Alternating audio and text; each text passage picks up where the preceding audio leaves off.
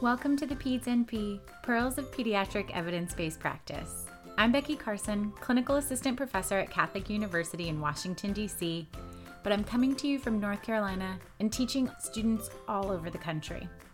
Online education is a real game changer that gives us educators tons of great tools to interact with our students beyond the boring old classroom.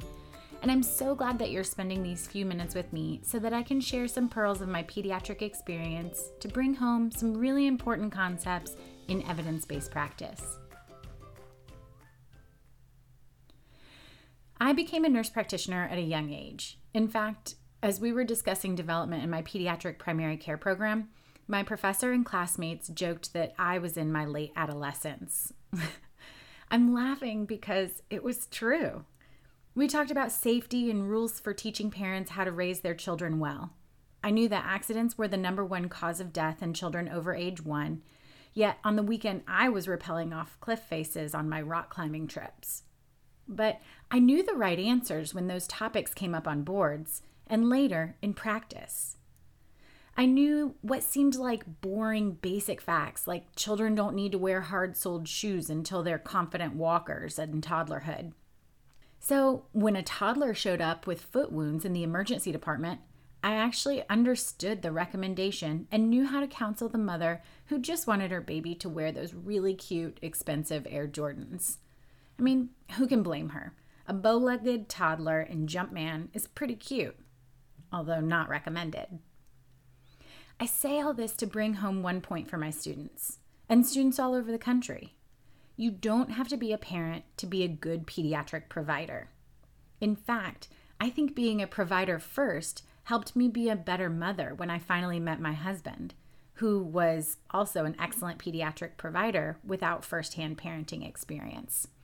I had over a decade of experience when I finally became a mom. So don't ever let anyone make you feel like your care is unworthy because you've never been a parent. They're different things, different skills, independent of one another.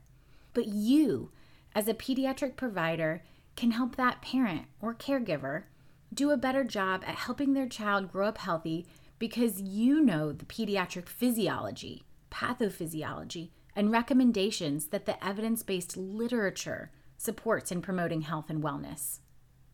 So, with that disclaimer, I'll now say that having a child has helped me earn a little bit of street credit with daycare parents.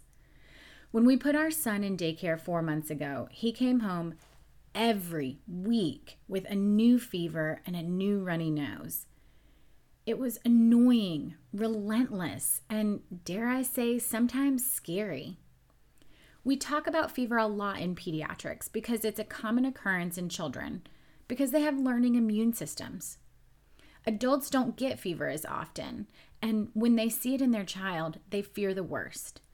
They fear a life-threatening infection, which is actually pretty rare in the day and age of widespread childhood immunizations. They're afraid that high fever will fry their child's brain, which is likely misappropriating the 1990s commercial with Rachel Lee Cook frying an egg and then trashing the kitchen to warn us about the dangers of drugs on brain function.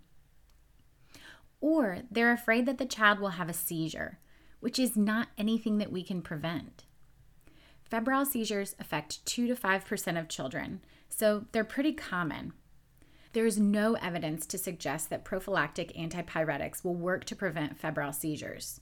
So our best bet at appropriately treating this presentation is sound decision-making where we ensure that there's truly no risk of severe infection to provide solid family education on the care of their child. I often see febrile seizures in the emergency department and urgent care settings, but it's certainly possible that one could show up in primary care.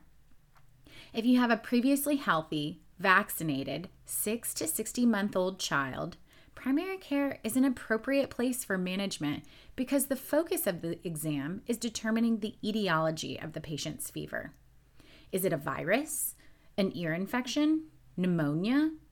No matter what setting you're in, the initial evaluation of this presentation should examine for the cause of fever and confirm the diagnosis of simple febrile seizure by checking a few boxes. They should be primary generalized seizures. There should be documented fever by the parents within the last 24 hours or on exam that is greater than 38 degrees Celsius or 100.4 degrees Fahrenheit. The seizure should last less than 15 minutes, and it should not be recurrent within 24 hours. So the presentation confirms a simple febrile seizure. If there's evidence of a complex febrile seizure, where there have been multiple seizures in the past 24 hours, there's a partial seizure, the seizure lasts longer than 15 minutes, or there are other causes of concern like a prolonged postictal period, you might need to consider a neurology consult, referral to the ED for acute management, or admission for further observation and workup. If there's no fever, then the management of an afebrile seizure is much different, and we're not going to talk about that here. So let's pretend that this is a straightforward, simple febrile seizure. Like I said, if the child is previously healthy, then your job is to find out what's causing the seizure. This could be a viral URI, acute otitis media, or maybe fever without source. The biggest thing we're monitoring for is a CNS infection. So the patient would have neck stiffness, a positive Kernig or Brudzinski sign, excess irritability or lethargy, or a bulging fontanelle in infants. We're also on the lookout for anything we can treat, especially those diagnoses with potential for intracranial extension, like mastoiditis or sinusitis. In a study that examined children who were 6 to 72 months of age with febrile seizure in the absence of any other signs and symptoms, the prevalence of CNS infections was 0.2%, and the risk of bacterial meningitis was also 0.2%. So you can take your mental algorithm over to the management of whatever illness you've diagnosed. Remember that any child under 6 months of age or without a full primary series of Hib and pneumococcal vaccines should have a more thorough workup that includes referral to the emergency department for advanced workup like CBC, blood culture, and consideration of whether an LP and empiric antibiotics is necessary. So you've evaluated the patient and diagnosed a simple febrile seizure and managed the etiology. Awesome. You're ready for this child to go home because they're back at their baseline, they're tolerating PO, and running around the room, tearing up paper towels and sprinkling goldfish crumbs all over the floor. Let's get them out of here. There are 2 things left to do. Number 1 is provide the family with extensive education, and 2, touch base with the primary care provider if that's not you. Sometimes no amount of education will be enough for the family to feel comfortable taking their child home with a seizure. That's why it's really valuable to have the PCP appointment on the books for 1 or 2 days from now so that they can reinforce the education that you laid down and evaluate for any progression of illness. Maybe that viral URI turns into an AOM a few days later. If you are the PCP, make sure that your office calls the family to check in the next day, and potentially every day until the patient no longer has fever. This will help relay your concern to the family while reinforcing that this is a simple illness that's appropriate for the outpatient setting. If the family doesn't get that sentiment from you, they're going to end up in the emergency department and go home with nothing but a big bill and wasted time. So what should be included in the education that you give them? Tell them what a seizure looks like. Passing out, shaking of both arms and both legs, maybe their eyes rolled back in their head. Let them know that they might vomit, bite their tongue, or drool, and all of those things would be in the realm of normal. What should they do? Tell them to stay calm as best as they can. As crazy as it sounds, the best thing that they can do is pull out a watch or a timer and hit go to determine how long the seizure lasts. Make sure that the space around their child is safe so that they can't hurt themselves. Move them to the floor if they could fall off of something like a bed. Move furniture around them so that they have a clear space, and ask other people to step back.